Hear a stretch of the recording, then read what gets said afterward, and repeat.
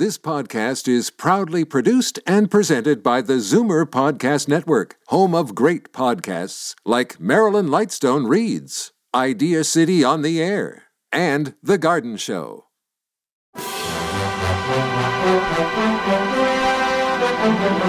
It's Zoomer Radio's Theater of the Mind with Frank Proctor. Open your mind as we fill your head with amazing thrills, chills, and laughs. Theater of the Mind. The best love programs from radio's golden age. Only on Zoomer Radio. Now, here is your master storyteller, Frank Proctor.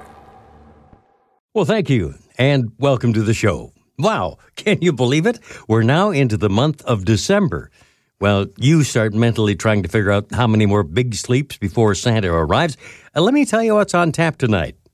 A bit later in the show, we'll have a visit from a couple of comedians who were at the top of their game in the 1940s, making radio appearances and drawing huge crowds to see them on the silver screen. Yep, Bud Abbott and Lou Costello will be along, and we'll hear about Lou planning a Christmas party, and things don't go quite as planned. To start out the show tonight, though, we take you back to 1949 and another story about Sergeant Preston of the Northwest Mounted Police and his dog King. This episode is entitled Music Hall Murder. Now, as gunshots echo across the wind-swept, snow-covered reaches of the wild Northwest, Quaker Puffed Wheat and Quaker Puffed Rice, a breakfast cereal shot from guns, present the challenge of the Yukon. It's Yukon King, swiftest and strongest lead dog of the Northwest, blazing the trail for Sergeant Preston of the Northwest Mounted Police in his relentless pursuit of lawbreakers. On King! On, you huskies! Gold discovered in the Yukon. A stampede to the Klondike in the wild race for riches. Back to the days of the gold rush.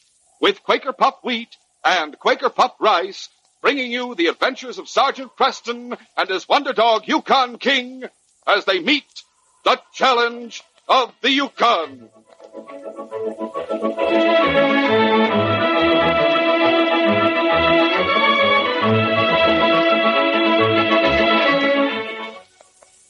Listen, fellas and girls, it looks from here as though the Quaker Puffed Wheat and Quaker Puffed Rice great new offer is going to be a record breaker. And no wonder. There's never been anything quite like it. Just imagine, the swell-tasting breakfast cereal shot from guns are offering you an official challenge of the Yukon flashing signal light. This brand-new pocket-sized signal light is an amazing invention made specially for you listeners. It's a special kind of flashlight that works two ways. That is, this signal light sends out beams of red light or beams of green light. Yes, with a flick of your finger, it flashes red or it flashes green. Say, there's nothing like this mystifying two-way signal light for sending secret codes and messages, for signaling your friends, for fun. Whatever you do, listen to how you get yours. I'll tell you in just a few minutes.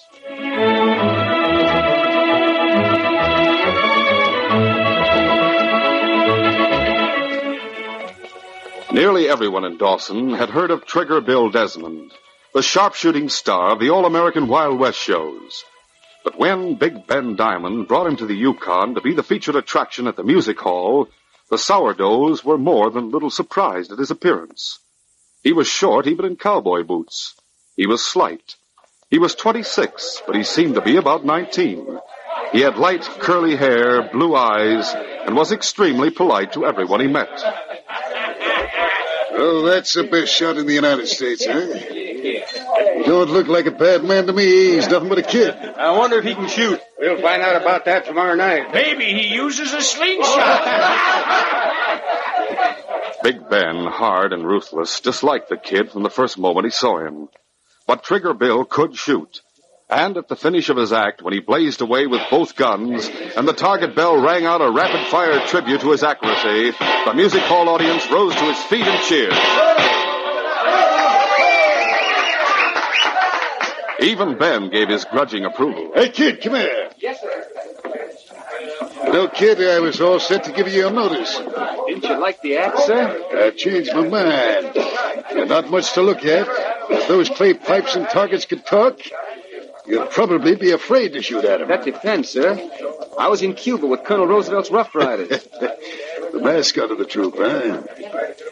Well, as I say, I've changed my mind. The crowd likes you, and I won't break our contract. But keep away from here when you're not working. You might get into trouble. Yes, sir. All right. Yes, the kid was a popular attraction at the music hall, but it was a mistake for him to ask Sally O'Neill to help him with his act. It was early one morning in the deserted cafe that Big Ben roared his disappointment. Well, listen, Sprout. I'm the one who does the hiring around here, and I hire Sally to dance. She offered to help, sir. I certainly did, Ben, and I'm going to. Was that so? You heard me, Ben. Just don't forget you're my girl. 23 Skidoo. I'm giving you fair warning, Willie. Don't get any fancy ideas. Kid, why did you let him call you Willie? Well, it's my name, sort of. You didn't mean it as any compliment. I know, but I don't like trouble.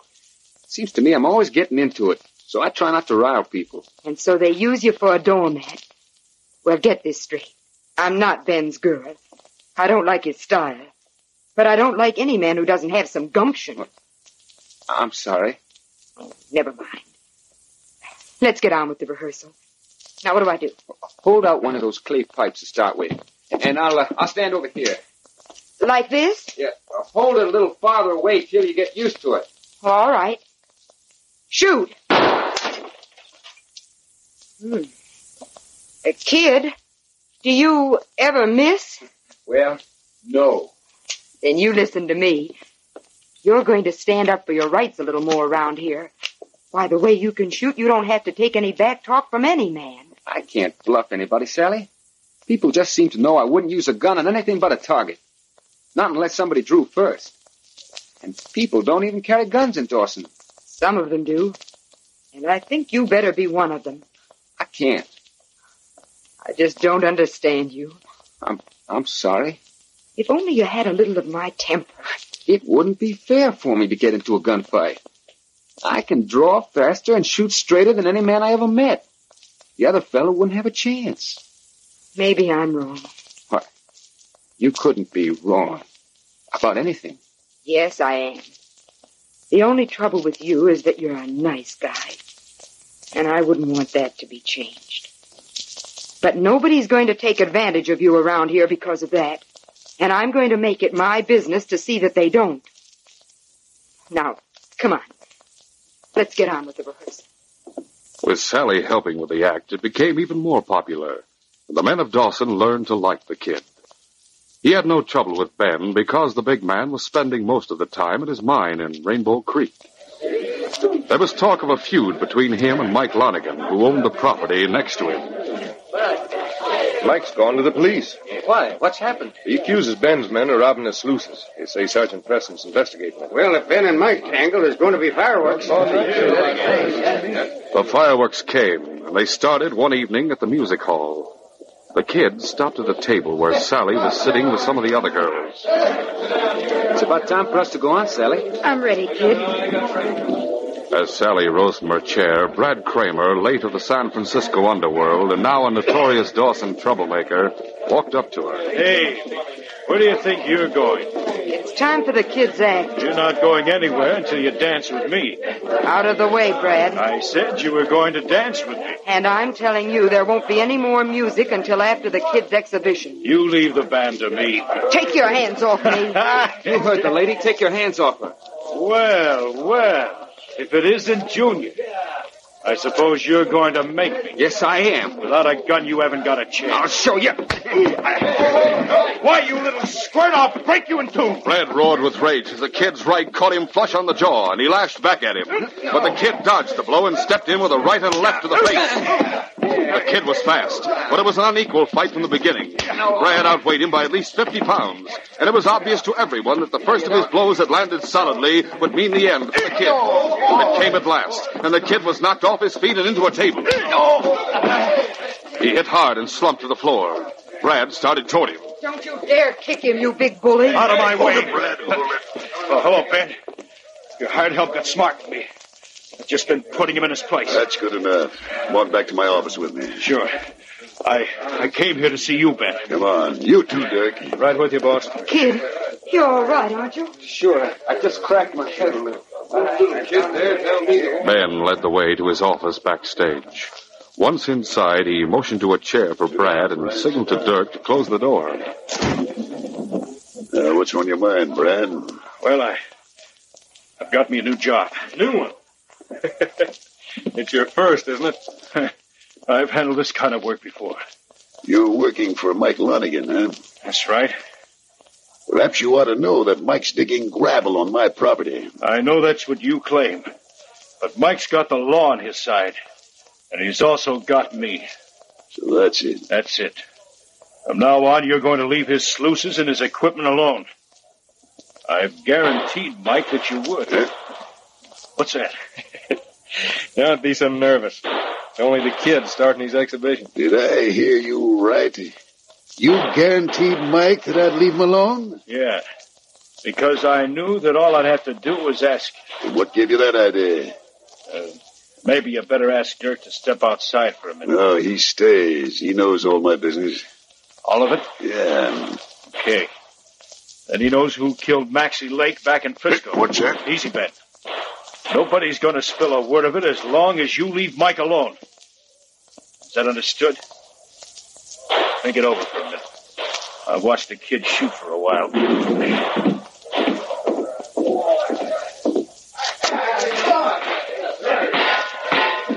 Say, I'm glad he didn't have a gun when I tangled with him. I never saw shooting like this in my life.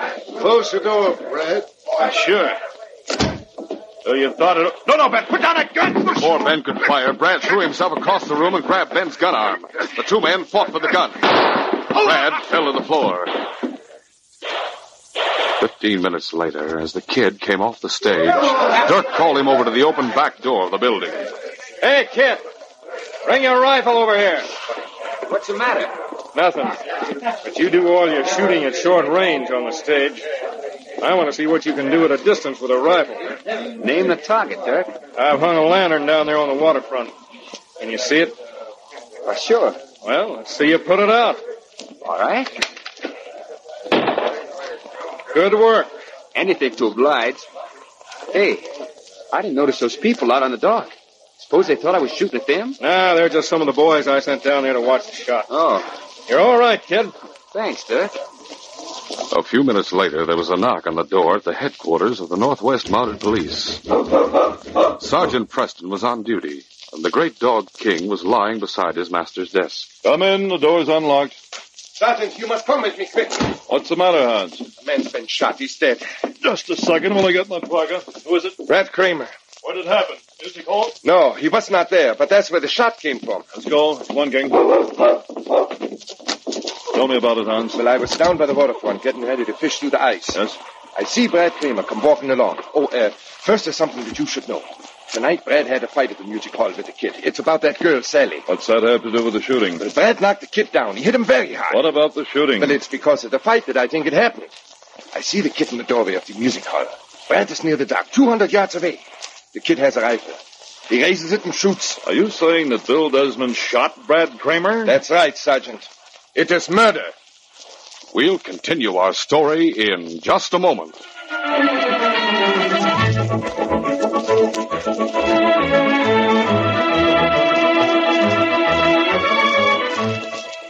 Fellas and girls, don't wait another day. Hurry, send for your official Challenge of the Yukon secret two-way signal light. It's new, it's different, it's terrific. This mystifying, flashing signal light is like a special kind of flashlight, a super special kind. It's so unusual, you've probably never heard of anything quite like it. This amazing signal light works two ways. That is, it sends out beams of red light or beams of green light. It actually flashes either red or green. And it works with a simple flick of your finger. Imagine owning this amazing invention, made specially for flashing your own codes and messages to your particular friends. It works much like blinker signal guns used by the Army and Navy. Yes, this signal light has a special plastic directional signal barrel. That's to prevent others from detecting your secret signal flashes, except the person at whom they're aimed. And you can carry this handy two-way signal signal light anywhere you go without anyone detecting its presence. That's because it's pocket size, less than 4 inches long. It fits snugly in your pocket without anyone being the wiser. Talk about exciting. Say, you can make up secret codes and messages to signal friends. For instance, 2 red flashes might mean danger, stay back. Or 1 green flash and 1 red flash might mean help.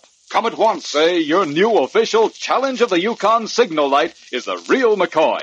It's mystifying. It's a beauty. Its color is glistening shiny black, and it has Sergeant Preston's name in his own handwriting across the side. Important, too, it comes complete with standard replaceable electric bulb and battery. Send for yours today. Send now for your secret signal light that flashes red, that flashes green. Just send 25 cents in coin. That's all. Just 25 cents and 1 box top from a package of delicious Quaker puffed wheat or Quaker puffed rice.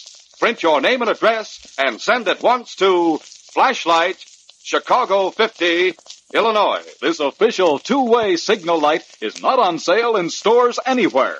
This exclusive offer is made to introduce new friends to the swell-tasting breakfast cereals shot from guns. Ask Mother to serve delicious Quaker puffed wheat or Quaker puffed rice. You'll love it. And remember, to get your mystifying 2-way signal light, send 25 cents and the top from the package. Mail to Flashlight, Chicago 50, Illinois. I'll repeat, that's Flashlight, Chicago 50, Illinois.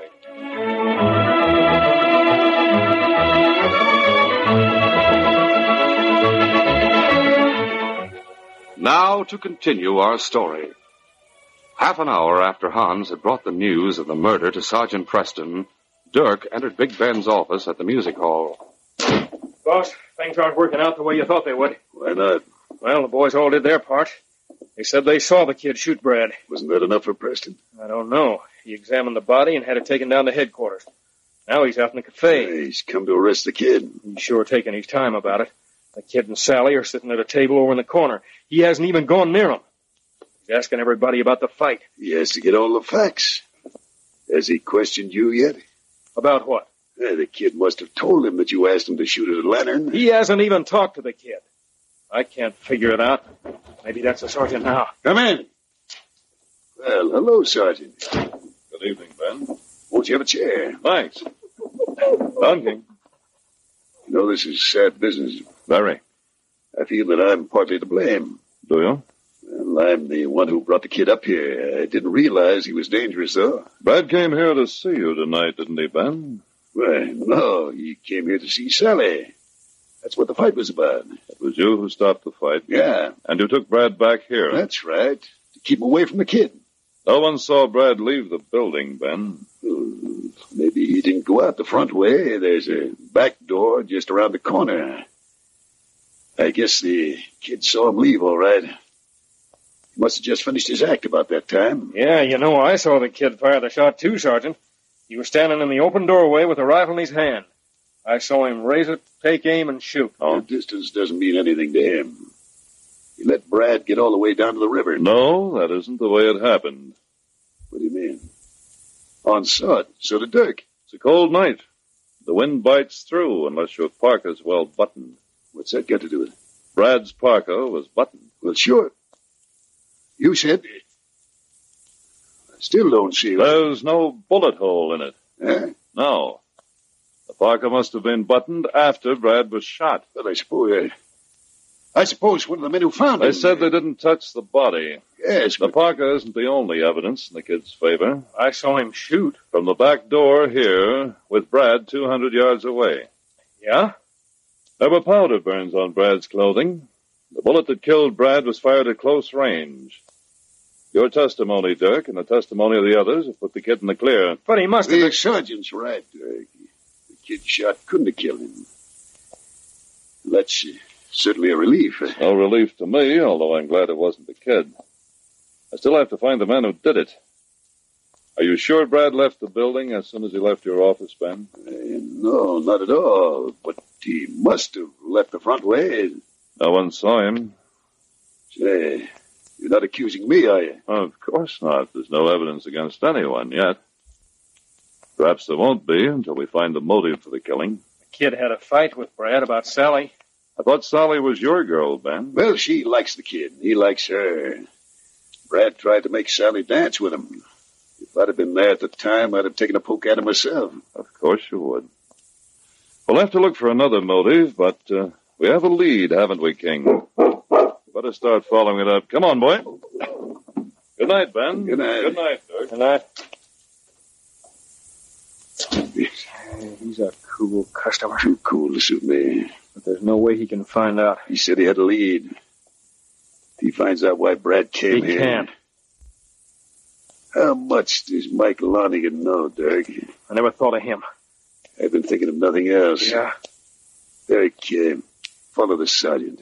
Okay. I've got a hunch he's going to leave town. Now watch him. If he takes the trail for Rainbow Creek, well, if he does, get back here fast. It was to Rainbow Creek that the sergeant went that night. The trail was hard-packed, and with King setting the pace, the trip was made in 2 hours. Mike Lonigan was roused from his sleep.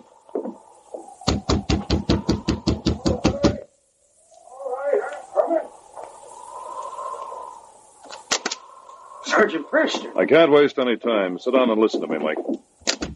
Sure, Sergeant. What brings you Sit out here? down and listen. Sure. 2 weeks ago, your sluice boxes were robbed. You called on the Northwest Mounted Police to investigate. I was assigned to the case. I not only found the man who committed the robbery, but I arrested him. It was George Tracy. Good work. Now listen. He's in jail, and he's confessed that Ben Diamond hired him to do the job. The only reason Ben hasn't been arrested is we have only Tracy's word, and that's not enough to convict him. However, the San Francisco police have been in touch with us concerning Ben, or at least someone whose description fits him. It's possible that Ben will go back to the States to face a murder charge. Sergeant... Let me finish. You haven't been satisfied with the way the police have been handling your case. You decided to do something about it yourself. You hired Brad Kramer. How do you know that? Brad started talking as soon as he arrived in town. You hired him as protection against Ben. Now, why? Why'd you pick him for the job? Because he said that Ben was afraid of him. Why? Well, he said he had something on him. Yes, that's what I thought. Well, you lost your protection, Mike. You'll have to be satisfied with the force in the future. Why? What's happened? Brad is dead. Murdered.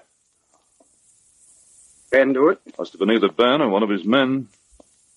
Brad went to the music hall tonight. Got in a fight with Bill Desmond, but that doesn't have anything to do with it. He went there to see Ben, didn't he? Sergeant, you're right about the murder charge in the States. Kramer knew Ben was wanted. He was going to threaten him. He did. And as a result, Ben put a bullet through his heart. The force may not work fast enough to suit you, Mike, but believe me, it isn't safe to take the law into your own hands. No, I was wrong. I know I shouldn't have had anything to do with Brad, but he came to me and he said... Well, that doesn't matter now. I'm going back to Dawson and arrest Ben. There's only circumstantial evidence against him, but at least I can hold him till the officer from the States arrives. Let's go, King. An hour later, Dirk and Hans drove dog teams up to the back entrance of the music hall. Dirk went inside and headed straight for Ben's office. The big man was stuffing gold and currency into a carpet bag. We're all set. Yeah, good. I'll be ready in a minute. You haven't said anything to anybody. Nobody but Hans. You said he could come with us. Yeah, he's a good man with a gun. Yeah, give me a hand with this. It's too heavy for one man to carry. Sure. Well, so you're leaving. What makes you think so? The safe looks mighty empty to me. Take care of it, Dirk. Use your gun butt. Don't. No, I... Oh. What do we do with her? Just leave her here? No, we'll take her with us. I don't like that. It's no business of yours. I'll take her out and put her on one of the sleds. Okay. Then come back here and give me a hand with this bag and hurry it up. Okay. When the sergeant drove up to the music hall, there was an excited crowd out in front.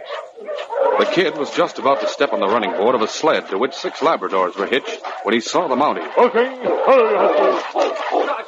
Sergeant, they're gone. Ben? Yeah, Ben and Dirk and Hans, and they've taken Sally with them. There are sled tracks leading from the back of the building here down to the river. They're heading north. 40 mile on the border. You're sure about that? Well, they're gone. The safe's empty. And Dirk and Hans were seen harnessing dog teams and loading their sleds with supplies. That's good enough for me. I'll follow them. I'm sure that Sally didn't go with them willingly. I'm sure of that, too. Ben's realized the game's up. Was he the one? He killed Brad Kramer, and he's wanted for another murder in the States. Can't I come with you? I might be able to help catch him. I'm afraid he wouldn't be able to keep up. On King! On, you have King was working in harness, and he lunged forward at the sergeant's command, down to the river and then north along the Yukon Trail, faster and faster, a pace that no other team in the territory could match, mile after mile, 1 hour, 2 hours. And then the sergeant, who was watching the landmarks on the bank closely, shouted a command. Ha, King! Ha! That's it, boy. We're taking the overland trail and cutting off the bend. The cutoff that the sergeant followed saved at least 5 miles, and when the river was reached once more, there were no fresh sled tracks. The sergeant stopped in the shadow of a large boulder on the bank. Oh, King! Oh, you huskies! Make them quiet down, King. A bark from King and the other members of the team dropped in their tracks. Silently, the sergeant waited. An hour passed. The northern lights faded from the sky. The gray dawn dispersed the sharp blue shadow that the boulder had made on the gleaming snow. And then the sergeant saw the men. Ben was driving the first sled and Sally was riding it. Dirk drove the second with Hans as his passenger.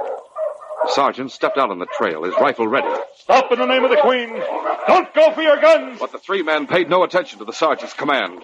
Dirk and Hans dropped down behind their sled. Ben pulled Sally from the sled so that she acted as a shield. The sergeant was unable to shoot without hitting her, and Ben fired. Oh! The shot hit the sergeant in the leg and knocked him to the ground. His rifle flew from his hand, out of reach, and Ben prepared to shoot again. But King jumped in front of the sergeant, ready to protect his fallen master with his life. Ben thrust Sally aside. All right. The dog is in the ring. The sergeant started crawling toward his rifle. And then suddenly, sharply, from 100 yards up the trail, a rifle spoke. And Ben clutched at his right arm. It was the kid who had fired. He stood in full view, and now he was squeezing the trigger as he aimed at Dirk. But both Dirk and Hans shifted their position so that the sled would give them protection from the kid's bullets, and they started firing back at him. The sergeant called to King. Quick, King, the rifle. Great Dog ran to pick up the rifle as his master took advantage of the diversion to crawl back to the cover of the boulder. Here, boy. Here. Good work, King. Now, in spite of his wound, the sergeant was ready to take part in the battle once more. The kid was firing from the shelter of his own sled, and his bullets were chipping wood from Dirk and Hans' cover. The sergeant's first shot made them realize they were completely exposed to his fire, and panic seized them. They shouted their surrender. Sally, you all right? Come here, then. It's only my leg. Here, take my rifle and keep them covered. All right. Come on, kid. A few minutes later, the kid had taken charge of the prisoners under the sergeant's supervision. Dirk and Hans wore handcuffs. Will you take care of Ben's arm, Sally? After I take care of you, Sergeant. Ben deserves a lot worse than he got. He'll get what he deserves, don't worry. Why, kid, what's the matter? Your hands are shaking. It's the first time I've ever been nervous with a gun in my hands. Shooting straight counted so much. Sally and King and I are grateful for what you did. But I had to shoot straight. It seemed to me that every bit of practice I put in during my whole life was just so that I'd be ready for that one moment. You see, I love Sally. I want to marry her. You will. Okay. But if the sergeant's grateful to you, you should be grateful to him. If he hadn't been such a good detective, Ben might have sent you to jail. I am grateful, Sergeant. We've made a good team. Now that it's over, I don't mind telling you that King and I have never had a closer call. How about it, boy? Yes, King, I agree. We've been lucky. I'm just as glad as you are that this case is closed.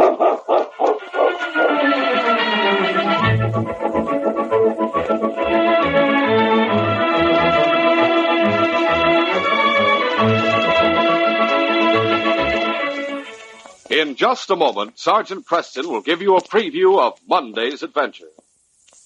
Here's one more chance, fellas and girls. One more chance to send for your mystifying, flashing, two-way signal light.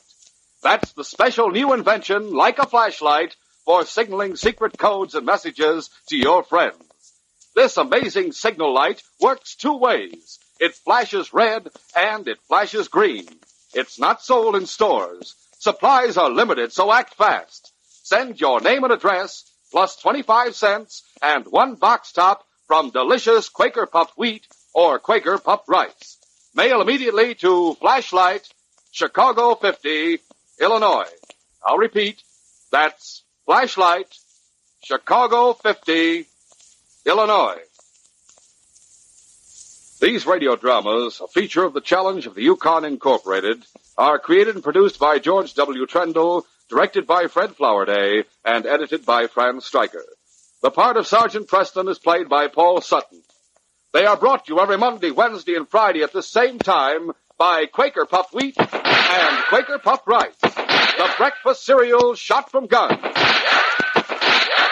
Listen Monday when Sergeant Preston and Yukon King meet the Challenge of the Yukon in the case Trailmates. When King and I met two men on the trail and joined them as trailmates, I had no idea we were with a couple of bank robbers. When they realized I was becoming suspicious, trouble really started, and I was lucky to come out of that adventure alive. Be sure to hear this exciting adventure Monday. Till then, this is J. Michael wishing you goodbye, good luck, and good health from Quaker Puffed Wheat and Quaker Puffed Rice. So long.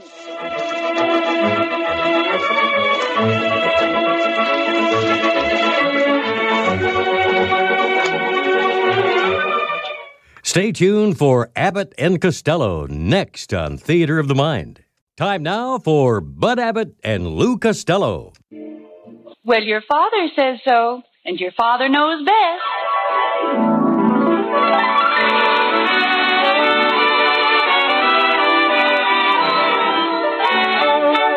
Yes, it's Father Knows Best, transcribed in Hollywood, starring Robert Young as father. A half-hour visit with your neighbors, the Andersons, brought to you by Maxwell House, the coffee that's bought and enjoyed by more people than any other brand of coffee at any price. Maxwell House, always good to the last drop.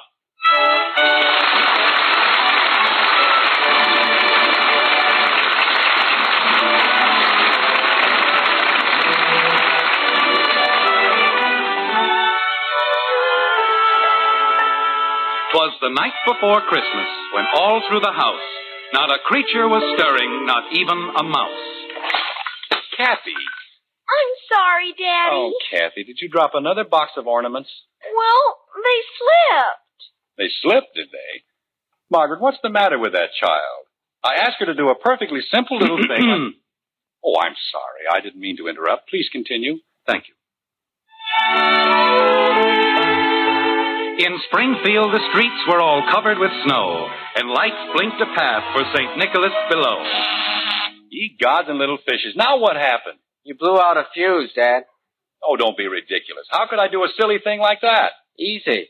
What? Oh, I said you were putting too many lights on one circuit. Oh, you did? Well, go get a flashlight or a candle or something. How do you expect me to... Oh, I'm awfully sorry. I assure you this wasn't intentional. Please go ahead. Thank you. Thank you very much. The Andersons, gathered as snug as could be, sat waiting for Father to finish the tree. When out in the hall there rose such a clatter... I'll get it. Hello? Oh, hello, Janie. No, we're just trimming the tree. Who is it, dear? It's only Janie, Mother. Well, tell her you call her tomorrow. And come back in here where you belong. Or do I have to trim the whole tree by myself? I'll call you tomorrow, Janie. Oh, it's my father. He won't let anybody else touch the tree, but if you aren't there to watch, he makes out like 10 men. 9 dead and 1 dying. Okay, Janie. Easy breezy, you'll slide a mile. You may go ahead now. You'll never know how grateful I am. All right, boys. When out in the hall there arose such a clatter... Kathy, will you please leave the presents alone? Gee whiz. When out in the hall there arose such a clatter... Oh, well, what's the difference? What I say won't matter. Go ahead, Jim. There, I guess that does it. Well, how does it look? Oh, it's beautiful, dear. Really beautiful. Mm-hmm. The angel's crooked. Certainly is not. That's the straightest angel I've ever seen in my life. Okay, then the tree's crooked.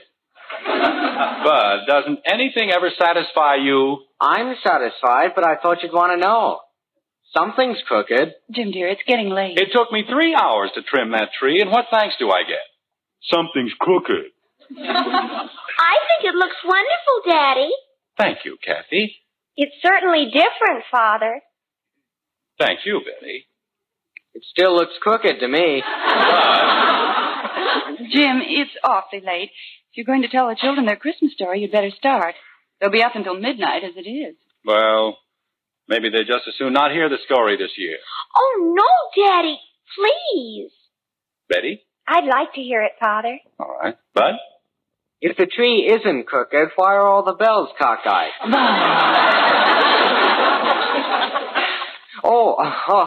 Oh, sure. I want to hear the story, Dad. Go right ahead.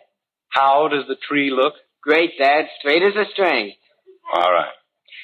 Now that we're all agreed that ours is the most magnificent tree in Springfield... In the whole world, Daddy. Well, I wouldn't go that far. But as long as we all agree that it's a pretty nice tree, let's sit down and I'll begin. Now, once upon a time, about 100 years ago, there lived in the small Danish town of Odense a man whose name, like ours, was Anderson. He was a tall man, thin and gaunt, not too pleasing to the eye. But he was a friendly man, gentle and kind, and his heart held so much love that the children of Denmark took him for their own. One cold, brisk day in December, the day before Christmas, as a matter of fact, this gentle man plodded down the main street of Odense. The cobbled street was covered with snow, and aside from their jingling bells, the sleighs were soundless as they moved swiftly along their way. In the doorways of the snow-capped buildings, peddlers called their wares. Candles for the Christmas tree, holly to deck a festive mantle with bright red berries and verdant leaves, Yule logs for a flaming fire, anything your fancy might desire. Mistletoe, a sprig of mistletoe for your door, mynheer. Mistletoe. Good afternoon, Fru Meisling, and how are you this lovely, clear day? Hello, Herr Anderson. How could I be? I grow old and weary, and my bones are full of aches and pains. Old? No one is old, Fru Meisling. As long as the heart is young and the spirit is gay, no one grows old. And what about the feet? Look, Herr Anderson, holes in my shoes. How can your spirit be gay when you must stand in the snow with holes in your shoes? That is easily fixed. Herr Bremer has the skill of a genius. In 1 minute at his cobbler's bench, he can make your shoes like new. Herr Bremer, that thief, that scoundrel. Do you know, Herr Anderson, I have heard that Herr Bremer uses cardboard instead of leather. Cardboard, mind you. Fru Meisling, I'm surprised. You have been looking in the hobgoblin's mirror. Ah, Herr Anderson, you and your hobgoblins. Those are fairy tales for children, not old women. Fairy tales? You think that the stories I tell are not true? Fru Meisling, I am shocked. Ask any child in Denmark, and he will tell you I speak nothing but the truth. About hobgoblins? Well, perhaps I exaggerate a little. But in my stories, people do not gossip. People do not spread rumors. No one says that Herr Bremer's leather is mostly cardboard, unless they have looked in the hobgoblin's mirror. But, Herr Anderson, I have been told, how else does Herr Bremer grow rich? He works hard. He is frugal. And he has a good heart. The one who told me she has a good heart, too. Then it was she who looked in the hobgoblin's mirror. Fru Meisling, this was an evil goblin, one of the very worst. For he was the demon himself. One day he was in a wonderful humor, for he had fashioned a mirror, a very peculiar mirror which would appeal only to a goblin of this very low order. You see, anything good or beautiful that was reflected in this mirror immediately shrank to almost nothing. But anything evil or ugly was instantly enlarged out of all proportion. That was very amusing, the demon thought. And then he had another idea, a truly evil idea. Whenever a good, kind thought passed through a person's mind, it was reflected in the mirror as a grin. And even the hobgoblins themselves had to chuckle at this artful invention. They scurried about with a mirror until there was not a country or a person in the whole world who had not appeared all twisted and misshapen in this demon's glass. And then, Fru Meisling, it happened. the hobgoblins decided to take their mirror up to heaven, too. They wanted to mock the very angels themselves. So they flew higher and higher and higher into the sky, closer and closer to the realm of angels. And the higher they flew, the larger became the grin in the mirror. The thoughts of the angels, pure and kind as a thought can be, shook the mirror so that it plummeted to earth, where it was shattered into 100 million pieces. And that was very sad, Fru Meisling, for some of these fragments, no larger than a grain of dust, still float about the world. Each of them carries with it just a tiny bit of the hobgoblin's power. Each little piece makes one see evil where there is good, ugliness where there is beauty. Fru Meisling, I think I see it now. In the corner of your eye, a tiny speck. Let me take it out. Yes, Mynheer, take it out. Please take it out. Fru Meisling, you are trembling. There's no need to be afraid. Oh, Herr Anderson, you and your stories, you make me forget. That is too bad. I wish only to make you remember. Herr Anderson, about Herr Bremer, I should not have spoken as I did. Will you forgive me? There, it's out, that evil piece of glass. You see, it's as easy as that. You are a very good man, Herr Anderson. Here, take this sprig of mistletoe. It will cost you nothing. I shall treasure it, Fru Meisling, to the end of my days. Oh, go away before you charm the buttons off my shoes. Goodbye, Fru Meisling. And a Merry Christmas to you. Merry Christmas, Herr Anderson, and God go with you. Mistletoe, a sprig of mistletoe for your door, my name. Well, mistletoe. I'll wager I cut a handsome figure with a sprig of mistletoe pinned to my coat. Very handsome indeed. I shall say to Jonas Collin, I need no advance, you skinflint of a publisher. See, who but a wealthy man could afford mistletoe for his coat? That's just what I'll say. Yeah. Oh, well. Come in. The door's unlatched. Good afternoon, Jonas. Am I late? Yes, late. Then when are you ever on time? Well, sprig of mistletoe. Such affluence. Oh, it is nothing. Nothing at all. Poor Fru Meisling. She gives away more than she sells. Yes. She's a very good woman. Jonas... Sit down, my friend, please. We must have a very long talk. Then you've read my new story? Yes, I've read them. Tell me, what am I going to do with you? That isn't important. What are you going to do with my story? What can I do with them? Nothing. Jonas, if only you could understand. Understand? Hans Christian Andersen, you drive a man beyond understanding. You write like an angel. Your words have wings, and you waste them. You throw them away on this drivel. Jonas, you're not being very kind. I'm being truthful. Hans, why do you do it? Why do you persist in this foolishness? Foolishness is a point of view, my friend. I am very happy with what I write. Good. Be happy. And be poor. With your talent, with your imagination, you could write the great Danish novel. A play which would pour money into your pockets. I am happier as I am, writing the things I feel I must write. But why, Hans? Tell me, why? Must there always be a reason? All right, you shall have a reason. I am in love with all the people of all the world, and I have a message for them. A message which I can best plant in the spring, when the earth is green and the world is very young. It is a simple message, Jonas, of love and faith. And it takes root swiftly in the hearts of children. That is why I write for them. That is my life. That I shall continue to do. Now you have your reason. Hans, you are a fool. I know. Do I get my advance? All right. But only because I am a fool, too. Good. Then the world is not lost. If there is a rich fool for every poor fool, all will come out right in the end.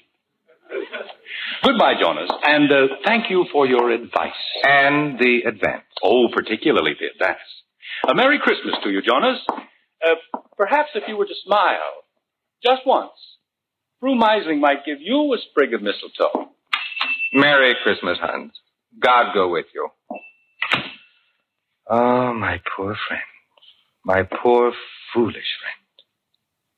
He thinks of nothing but good for humanity, and life gives him so little in return. His heart is so full of kindness and love, and on Christmas Eve he is the loneliest man in all the world.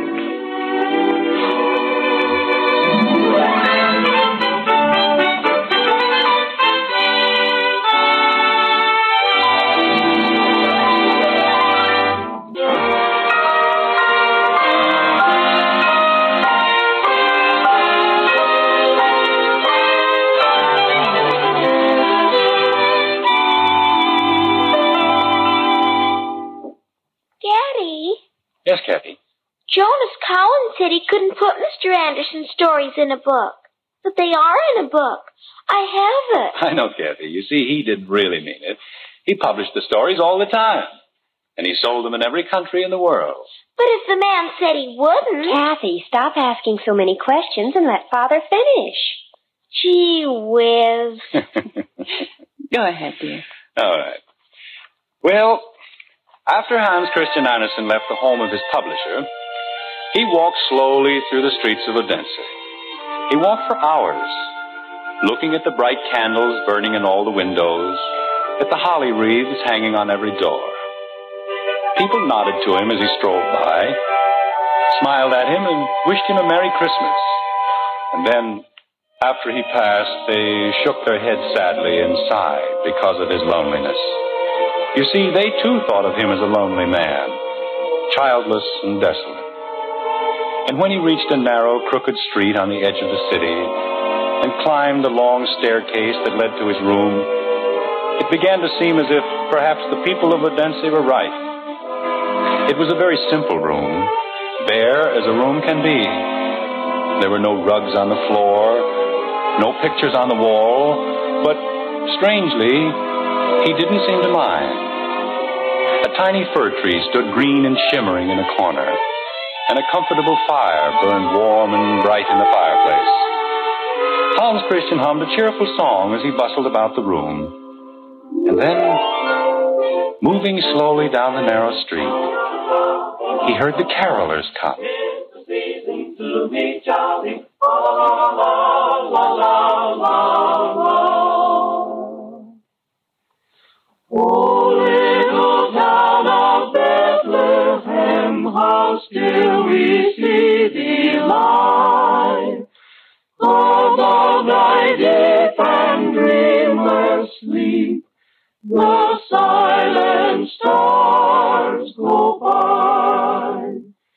Yet in thy dark street shineth the everlasting light. The hopes and fears of all the years are met in thee tonight. O holy child of Bethlehem, descend to us, we pray. Cast out our sin and enter in.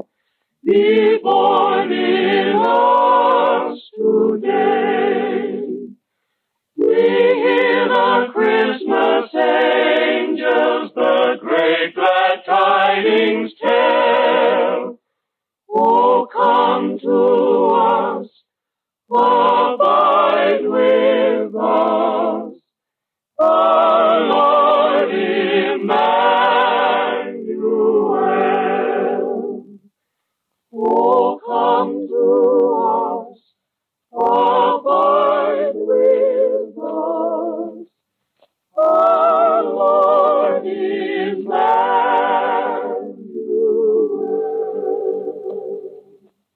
Wonderful! That was wonderful, my friends. A Merry Christmas, Hans Christian. And a Merry Christmas to you, to all of you. May God's blessings be on you to the end of your days. Thank you, Hans Christian, and God go with you. Oh, come, all ye faithful, joyful and triumphant. Oh, come ye. How can they say I'm a lonely man? What man can be lonely with friends such as these? What man can be sad on a night such as this? On every side, goodwill and peace. In every heart, love and kindness. No. If ever I am sad, it is not on the eve of Christmas Day. Ah, finally they are here. Come in. Come in, my children. There you are. Oh, my children. All my children have come home to see their father. And look at you. What wonderful, wonderful children you are. How you've grown. We've missed you, Father Hans. And I've missed you, Goethe. I've missed you all. My little tin soldier. I'm a big tin soldier, Father Hans. You will always be my little tin soldier. And the nightingale. Karen with the little red shoes. Hello, Father Hans. And the Snow Queen. How are you, Father Hans? Look at him. How my ugly duckling has grown. Father Hans. Big Claus and Little Claus. Thumbelina. The shepherdess and the chimney sweep. All of my children are here. All of them. I am the happiest father in all of Denmark. Father Hans. From all of their storybooks they have come. From nursery shelves all over the world. Father Hans. What a Merry Christmas this shall be. What a Merry Christmas indeed. Father Hans. Tin Soldier, why must you always interrupt? I have a question, Father Hans. A very serious question I must ask. So soon, Tin Soldier? I thought first my children would tell me of their adventures, of the things they have accomplished. It has been a long time, you know. Oh, all right. But we must have discipline, Father Hans. They shall speak, but I shall be in command. First, Karen of the Red Shoes. Report to Father Hans. Well, I brought warmth to the children of the world, Father Hans. Good. I taught them the folly of greed and the comfort of repentance. I spread the gospel of love and the wisdom of faith. You did well, my child. You did very well. Be quiet, Duckling. It is not your turn. Gerda, you are next. Report. Well, I walked with children in their dreams and brought them happiness. I taught them the beauty of devotion and the wisdom of Perseverance. Perseverance. That's what I did. You did wonderfully, my daughter. Wonderfully well. Duckling, be quiet. It is still not your turn. Snow Queen, you may report, but be brief. I kissed 1,000 lips, Father Hans, and turned 1,000 hearts into lumps of ice. And Father Hans, I'm tired of being cruel and heartless. Why can't I be kind like the others? Because, my Snow Queen, you are vanity. You teach your own lesson. You do good in your own way. That is your fate. Duckling, for the last time I tell you... Wait, let him speak, Tin Soldier. He is so eager. Speak, my little duckling.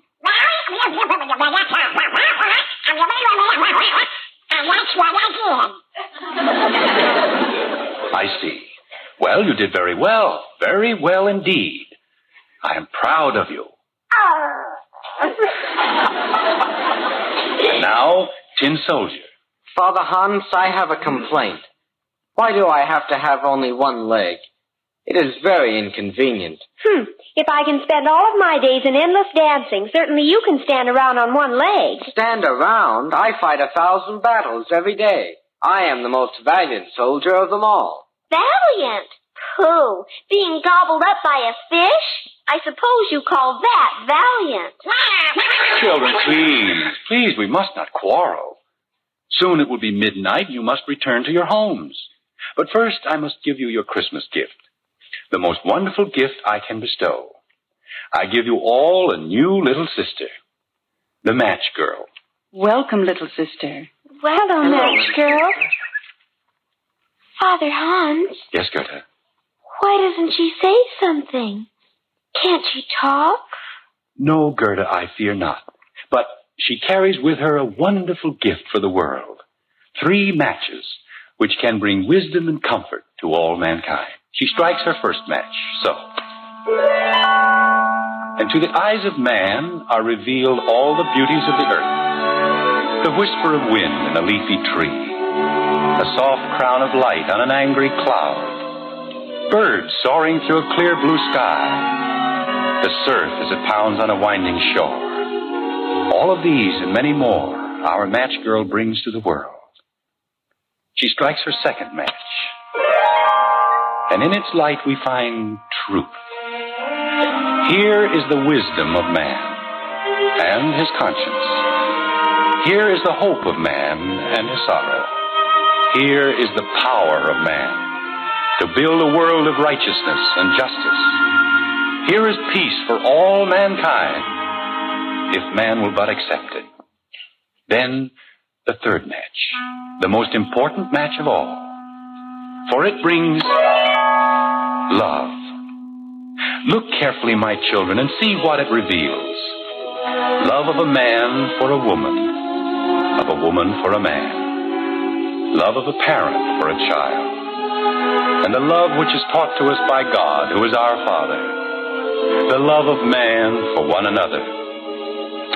Look again and see how in this love there is no prejudice, how it holds no restrictive covenants of color or creed.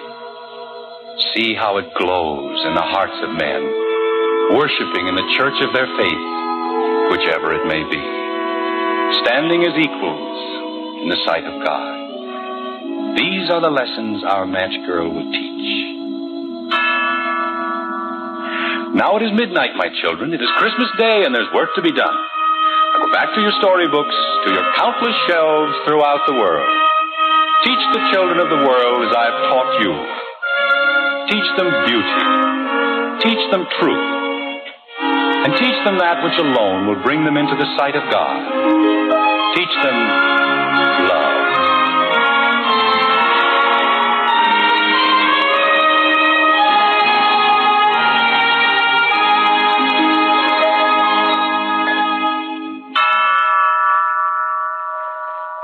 $12:00? I didn't know it was that late.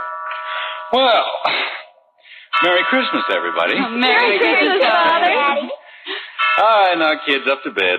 Dad. Yes, bud. The tree looks fine. Well, of course. I knew that all the time. Good night, Father, and thank you. You're welcome, Betty. Daddy, the duck was cute. I think you're cute, too. Good night. Good night, Kathy, dear. Jim, Yes, Margaret? it's a wonderful story. Beautiful story. It makes me want to cry. Oh, I have a better idea. I'll take my first Christmas present. A kiss.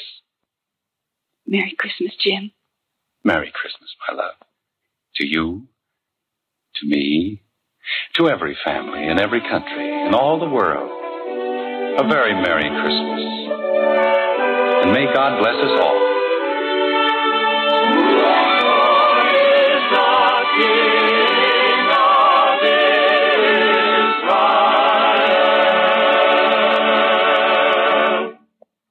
To Father Anderson's Christmas wish, the makers of Post Wheatmeal would like to add their greeting.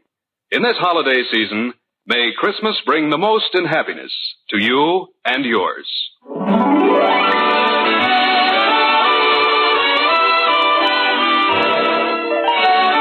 Father Knows Best was transcribed in Hollywood and written by Ed James.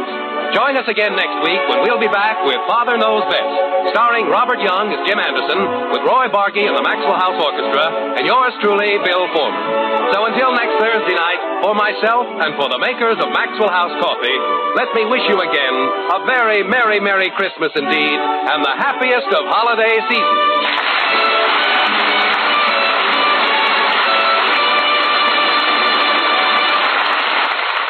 Thank you for listening. Tomorrow night, it's Dimension X, followed by A Day in the Life of Dennis Day. Thanks to Paul Stringer and Joel Schoenewell for technical support.